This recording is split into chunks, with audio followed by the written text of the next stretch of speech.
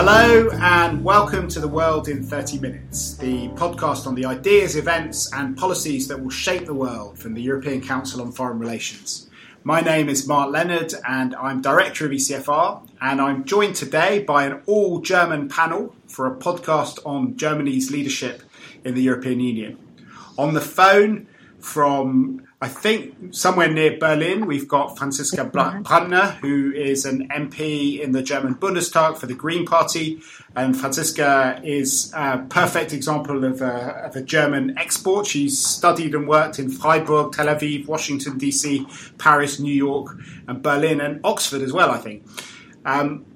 From our Berlin office, we have Josef Janning, who is a Senior Policy Fellow and head of our activities in Germany, and we also have Sebastian Delin, another Senior Policy Fellow, Professor of International Economics in Berlin, and also author of our policy brief on a German model for Europe, ?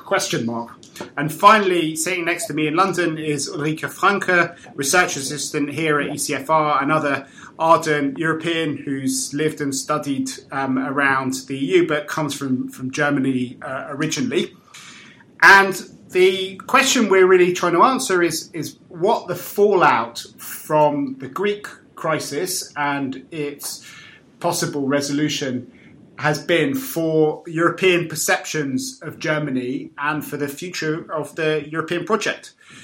It's not that long ago that Radek Sikorski, who was then the Polish foreign minister, famously travelled to Germany and said that I fear German power less than I'm beginning to fear German inactivity. So even though it was only 4 years ago, it feels like a different planet from some of the Anglo-Saxon media portrayal of Germany's contributions to the Greek crisis in recent days. And we've both, I think, seen some more German leadership, but there does seem to be a widespread sense of buyer's remorse in many different parts of the continent. So before we start having a wider discussion, Ulrike has been reading both a lot of the primary commentary on Germany's role, but also some of the way that Germans are commenting on it. And it seems to have led to an even more anxious debate within Germany than that which we're seeing outside. Ulrike, do you want to tell us a bit about what's out there? Sure, absolutely. I have to say I was quite shocked by the anti-German rhetoric in the media in the aftermath of the deal. And I've just picked a few examples. So in foreign policy, for instance, you could read the following. Europe's creditor-in-chief has trampled over values like democracy and national sovereignty and left a vassal state in its wake. Which country will be next? Let's be clear, what Berlin and Frankfurt have done to Greece, they can and will do to others. So this is an article that has been shared over 12,000 times, and the author, Philippe Legrand, was an economic advisor to the President of the European Union. So this is the kind of language we hear in several publications. Le Monde also ran an article about the night when Germany broke Greece. The New York Times has written quite extensively about the angry Germans, and while I haven't come across it yet, I'm pretty sure that somewhere there's an article out there about the ugly German.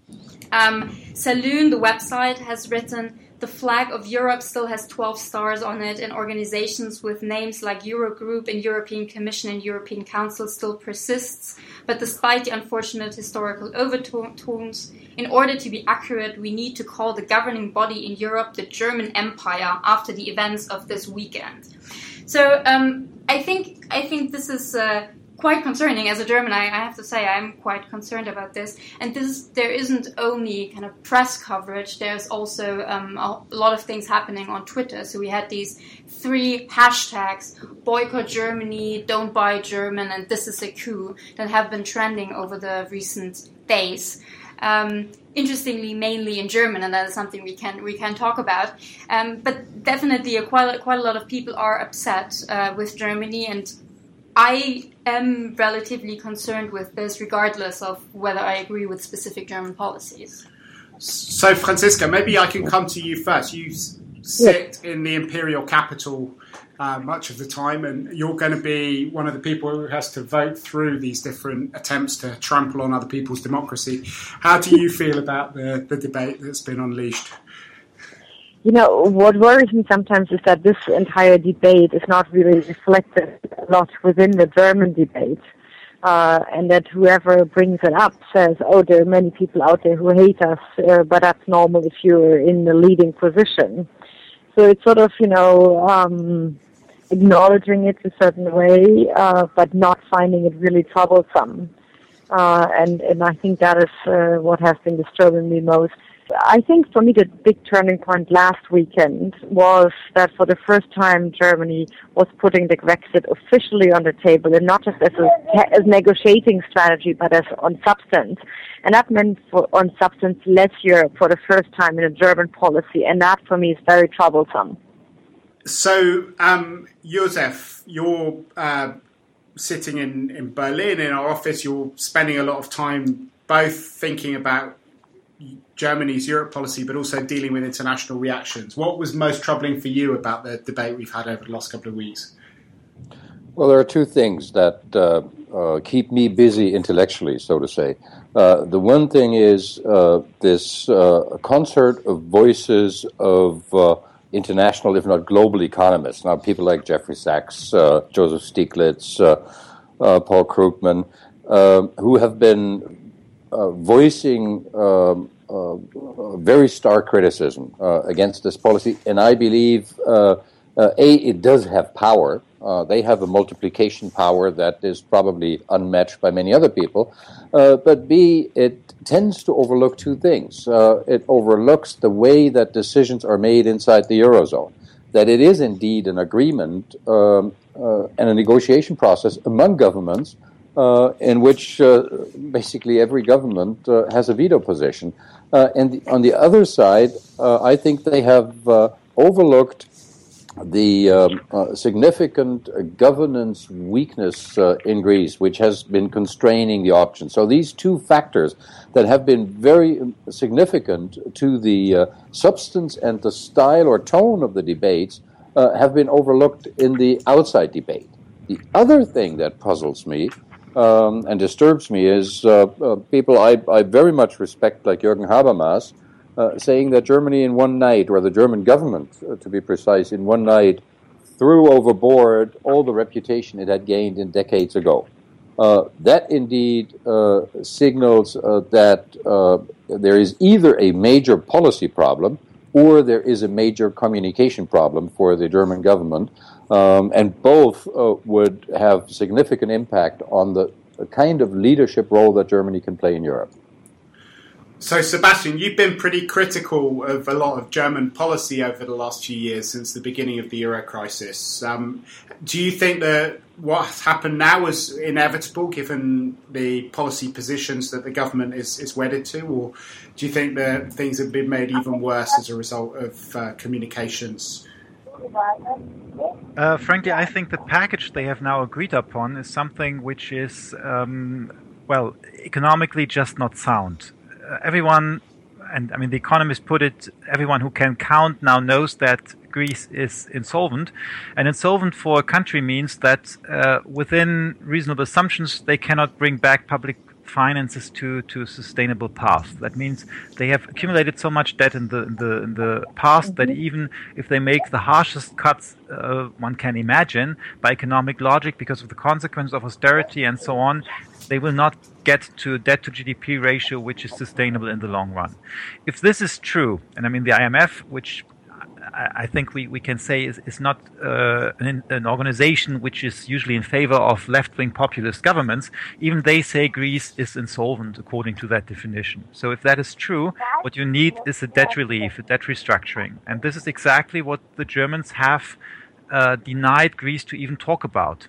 And so this outcome, the package here, this will only prolong the suffering in Greece and will not bring us a final solution of the problem. And if this package is there because Germany pushed it through, then I think there is plenty of blame to go around for the German government. It's just, I know Mr. Schäuble is not an economist, but a lawyer, and the lawyers sometimes see things differently, but you simply cannot legislate against economic logic here. So I understand why some of the Anglo-Saxons are very angry with Germany.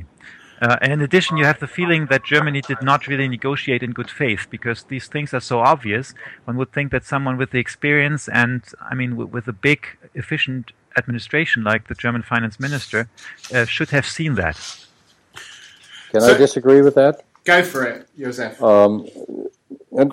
I don't want to disagree on the logic that Sebastian was implying. I think from an economic point of view, that makes a lot of sense. I look at the political logic. I look at the politics of things, and what I see there is, yes, probably the view that Sebastian has put forward is increasingly shared in the German finance ministry, but there are the constraints inside the Eurozone. So debt relief and debt reschedulings are two different things. My understanding is that if a package is being negotiated over the next weeks with Greece, it will contain debt rescheduling, because the numbers are as they are, and Sebastian is absolutely right on this. A debt relief inside the Eurozone is legally not possible. So that's what the finance ministry claims. Sorry, but I think this is very much disputed. There are people who say it's not a problem. The German finance ministry is saying it is a problem, but this at least is disputable. But Sebastian, can you explain to me, because I'm not enough of an economist to really understand this, what is the difference between debt relief and debt rescheduling? I mean, if you reschedule it so it has to be paid in the year 4000, for example, is that not more or less the same as giving debt relief, or is there any... Again, obviously the lawyers in the finance ministry believe that this is a different thing, because the Maastricht Treaty is saying that the partner countries are not allowed to assume liabilities for another country. So they say, if you write down the debt now and continue to charge normal interest rates, this is nominal debt haircut, which is not allowed. But if you reschedule, saying, well, for 100 years, Greece doesn't pay any interest rate, and then they repay the debt, then this is allowed. Of course, economically, this is pretty much the same. If we would turn Greek debt into a perpetual loan at 0% interest rate, effectively it would be cancelled. It's the same thing. Yeah. So I think this is semantics. Really legally, it's semantics. Pardon? It's semantics. Yeah, so I think, and I think serious judges would see it the same way. So I don't see any reason why you shouldn't be able to even do a haircut within the Eurozone. And Franziska, because you're going to be sitting in the debates and the discussions when it comes back to the Bundestag, how much political space do you think that Schäuble and the German government actually would have to go down that route? I mean, how much of this is ideology and how much of this is political constraints? Because Schäuble has just given this interview to the Spiegel Online where he talks about how his email account was completely stuffed and 90% of them were expressions of opinion that supported me. So Paul Krugman has not been emailing in very much by the sound of it. But what do you think the kind of internal politics in Germany is going to be like around these issues of the debt? You know, I think it depends a lot on the leadership and the media opinions. You can see that, a few weeks ago, nobody even dared to speak about the third package for Greece, and now we're there. Still a lot voted in favor of it, even from within the government. There were still more than 100 over the necessary votes. So I think it depends a lot on how it's sold, and that's why the semantics matter in terms of restructuring or rescheduling or debt relief in terms of how you present it to the German citizens. And I think that will be a lot about the discussions. And the debate has been very much focused on economics, on legal aspects. Mr. Schäuble's main argument was always, this is the law, these are the rules, we have to keep to the rules. which is absurd, because if the rules don't work and if the rules, destroy a country, then, you need to adapt the rules. And we have adopted new rules so many times, the rules within the EU, that, it's not as if these are in stone forever. So that has been a bit of the debate, and I think we won't get away from that at all. And Schäuble is very much popular with these views, even though there's growing also feeling that he has overstretched it a bit too far, and people were a bit, scared when they saw what happened then. There is something that surprises me, though. I mean, we all talk as if there's only Germany, and if Germany decides everything. I mean, Varoufakis has made this point very clear in talks of the Eurozone as an orchestra being led by Schäuble. But I wonder, I mean, do you feel that this is true? Schäuble has just said in this recent Spiegel interview that there is no German dominance. Germany is just in a good position economically.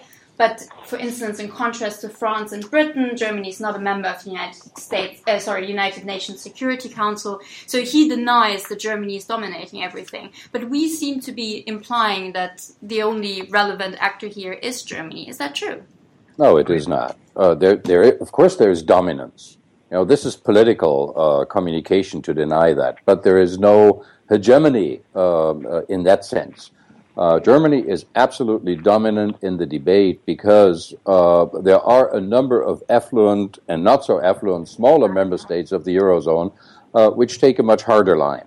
And if Germany would not be representing that camp, we would see a rather diffuse and controversial debate opening up. Think of the Finnish government, usually, a moderate government, but now they have the true Finns in the coalition, and they have been voicing ideas of a Finexit, of Finland leaving the euro if the subsidizing of Greece goes on.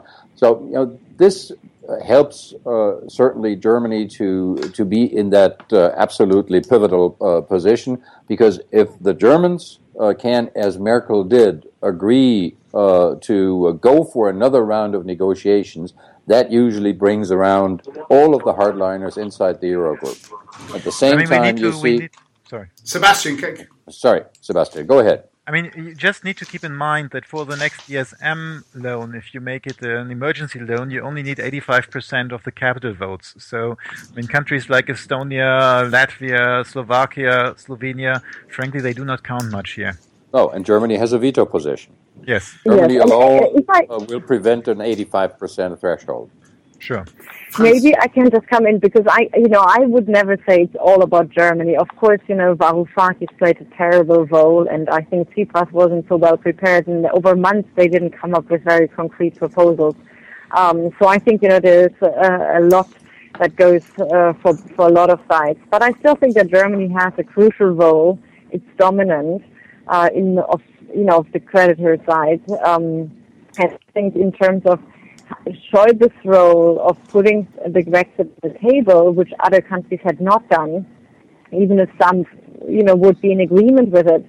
It was Germany daring to put it on the table, not Finland, not Slovenia, etc. And that, I think, still makes a difference, which I think is important to keep in mind.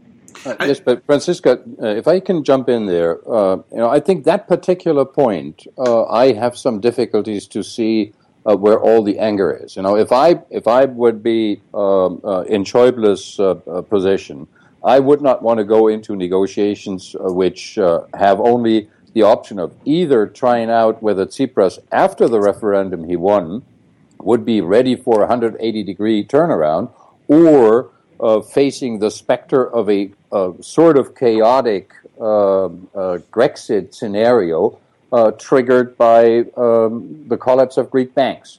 So from that angle, to me, it sounds rather reasonable to at least ventilate an option to say, is there a way between these two alternatives? Let's assume Tsipras will not move and we don't want chaos.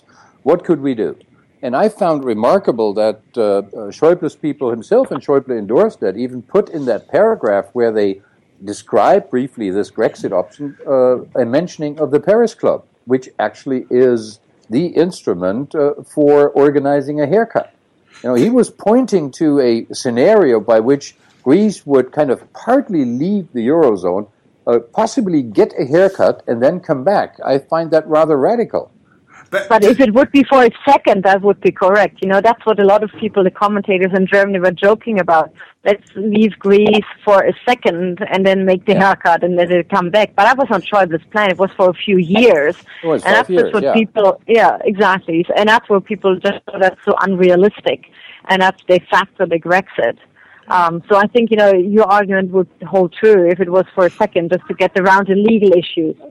Does anyone think it was a real proposal? I mean, it kind of, it came just as Greece was coming back to the table after their no vote.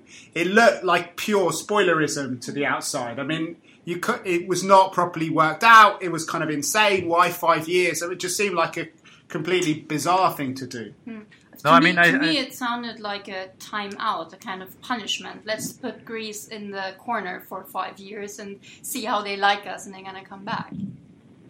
Frankly, I think at least there are some people in the German finance ministry who actually see that as part of a broader strategy. And what Varoufakis has been writing in the Zeit of last week, this is something I've heard from people inside the finance ministry, that some people there have been saying, well, let's kick Greece out and then the rest will behave. And if something really goes wrong, we offer a little bit like elements like maybe Eurobonds or limited Eurobonds, and in exchange, the others have to accept our budget commissioner who can veto national budgets, and we get core Europe, core Eurozone, which is closer integrated, but which plays to German roots and follows them.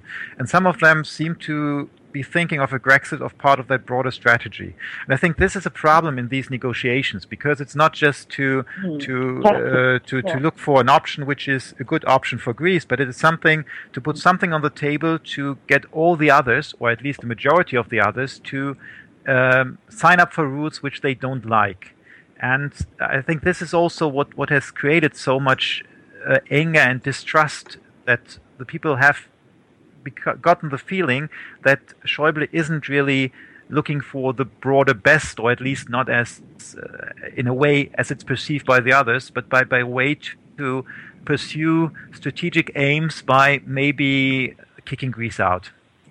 And how do we think that this is going to change the nature of Germany's role going forward? Because certainly there has been a huge backlash in the Anglo-Saxon media. There was tensions with France and with Italy and with other countries. How do we see this playing out? Is this just part of the normal to-ings and fro-ings of the Franco-German relationship and Anglo-Saxon media and their kind of obsessions, or has something kind of big happened to the relationship which will have longer-term implications?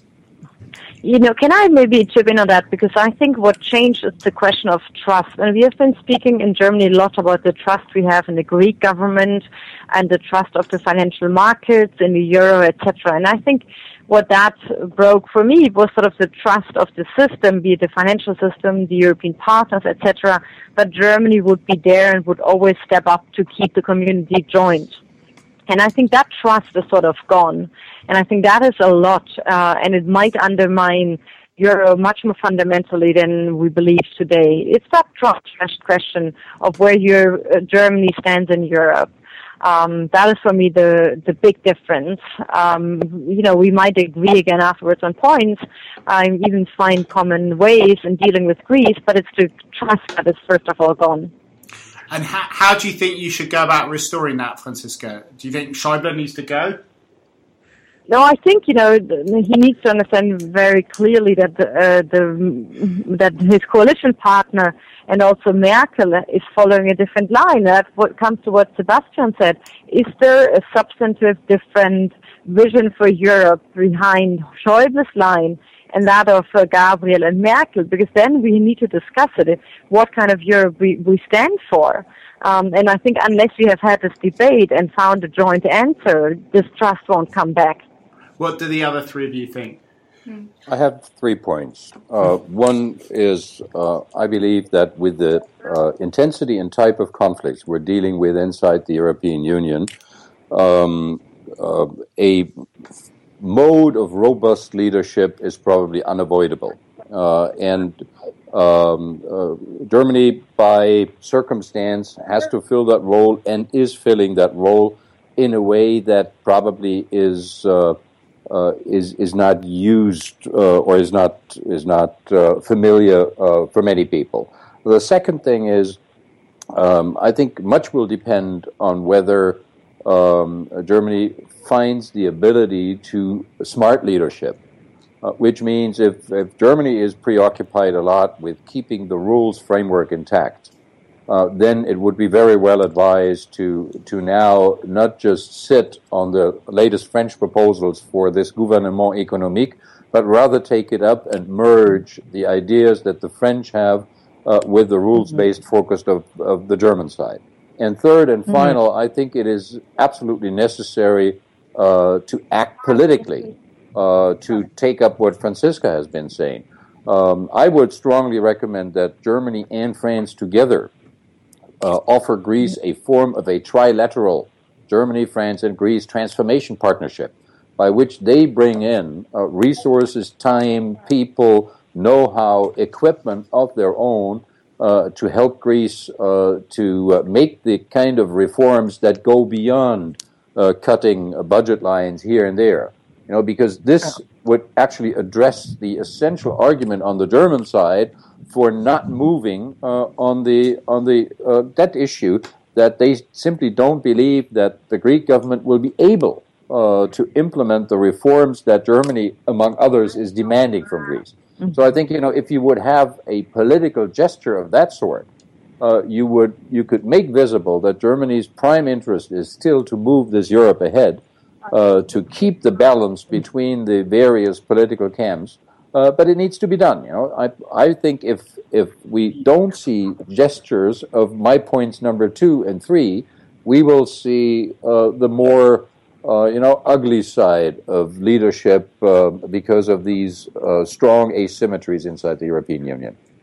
Yeah, I very much agree with Franziska that trust has been destroyed, and I also feel that this time this goes deeper than just the state or governmental level. So this has reached the European public, the German public, the Greece public, and they are now starting to mistrust each other. So I really feel that it's the role of the German government to now work together with its partners, especially France, to kind of rebuild this trust and make, as you say, use of the political gesture and show that Germany is still supporting Europe and supporting the European people. So, Sebastian, what do you think? Do you think it's still possible to do that, or do you think it's too late now?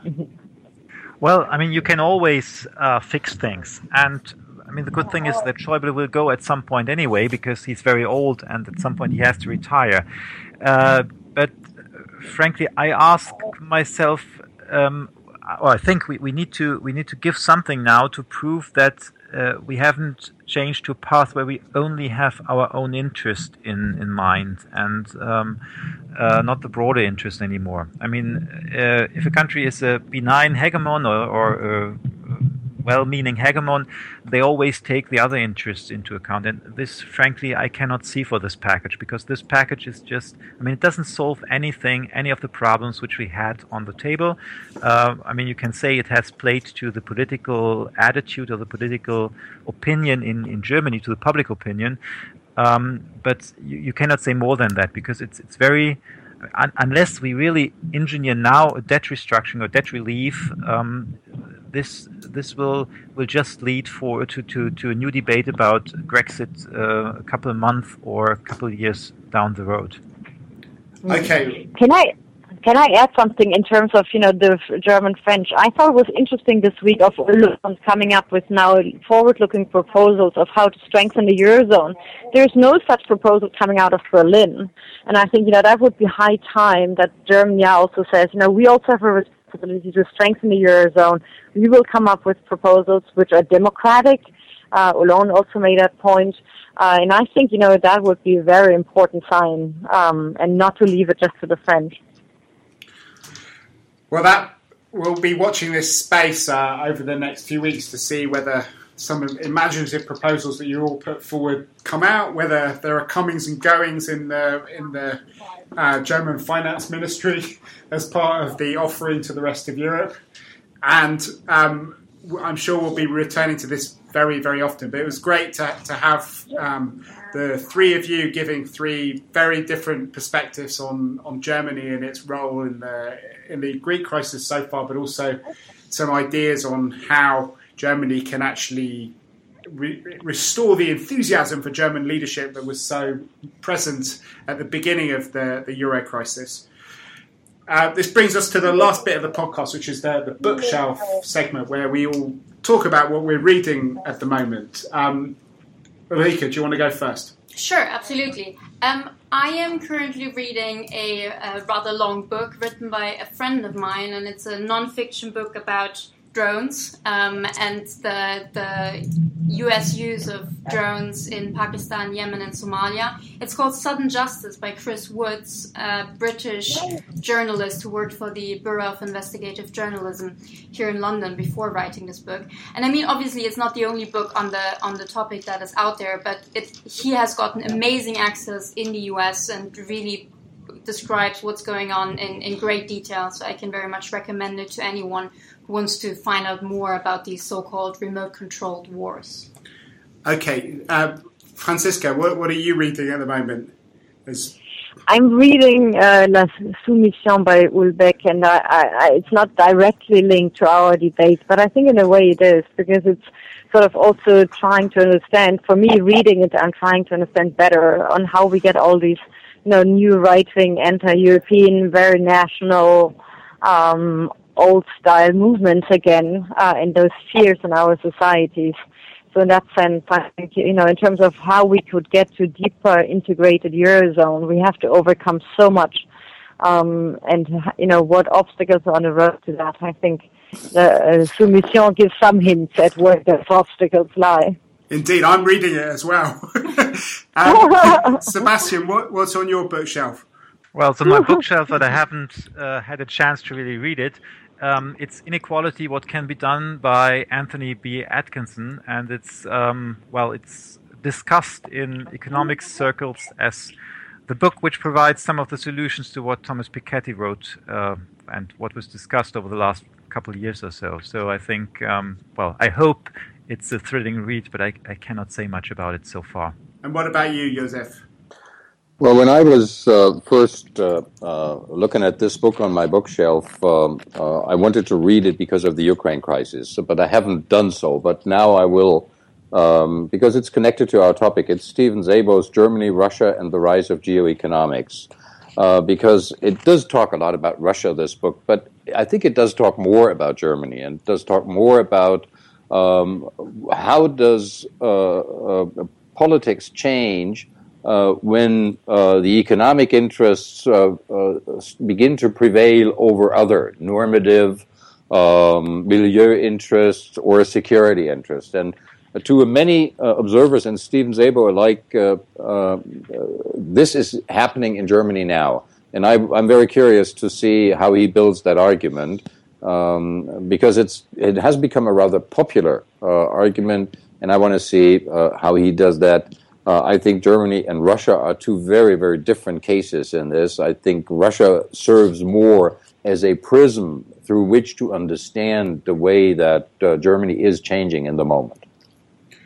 Okay, and I'll add to the pile of books with, it would be unfair of me not to log roll for my former colleague Hans Kunani, whose book, The Paradox of German Power, seems to be a relevant contribution to this discussion. He goes back and looks at the last 150 years of German history and tries to explain both what defined German attitudes to power at the moment, but also how the German question has reoccurred in a new form as a result of the Euro crisis. And I think a lot of people might see some of his analysis as being quite Anglo-Saxon in terms of how he frames the issues, but he certainly is somebody who's gone to Germany a lot, is now living in Germany again, and is really trying to understand how this great country with this incredibly complex history is coming to terms with a different role at in the heart of Europe. It's something which we've been trying to do, maybe with less success over the last half hour or so. But anyway, so that brings to an end a very interesting discussion about German leadership in Europe. There are links to all the books that we mentioned and a lot of commentary on what's going on in Europe and on the German leadership on our website, which is www.ecfr.eu/podcasts, from Franziska Brandner, Josef Janning, Ulrike Franke and Sebastian Dulin, and myself, Mark Leonard. It's thank you for now. The editor of ECFR's podcasts is Katerina Botel.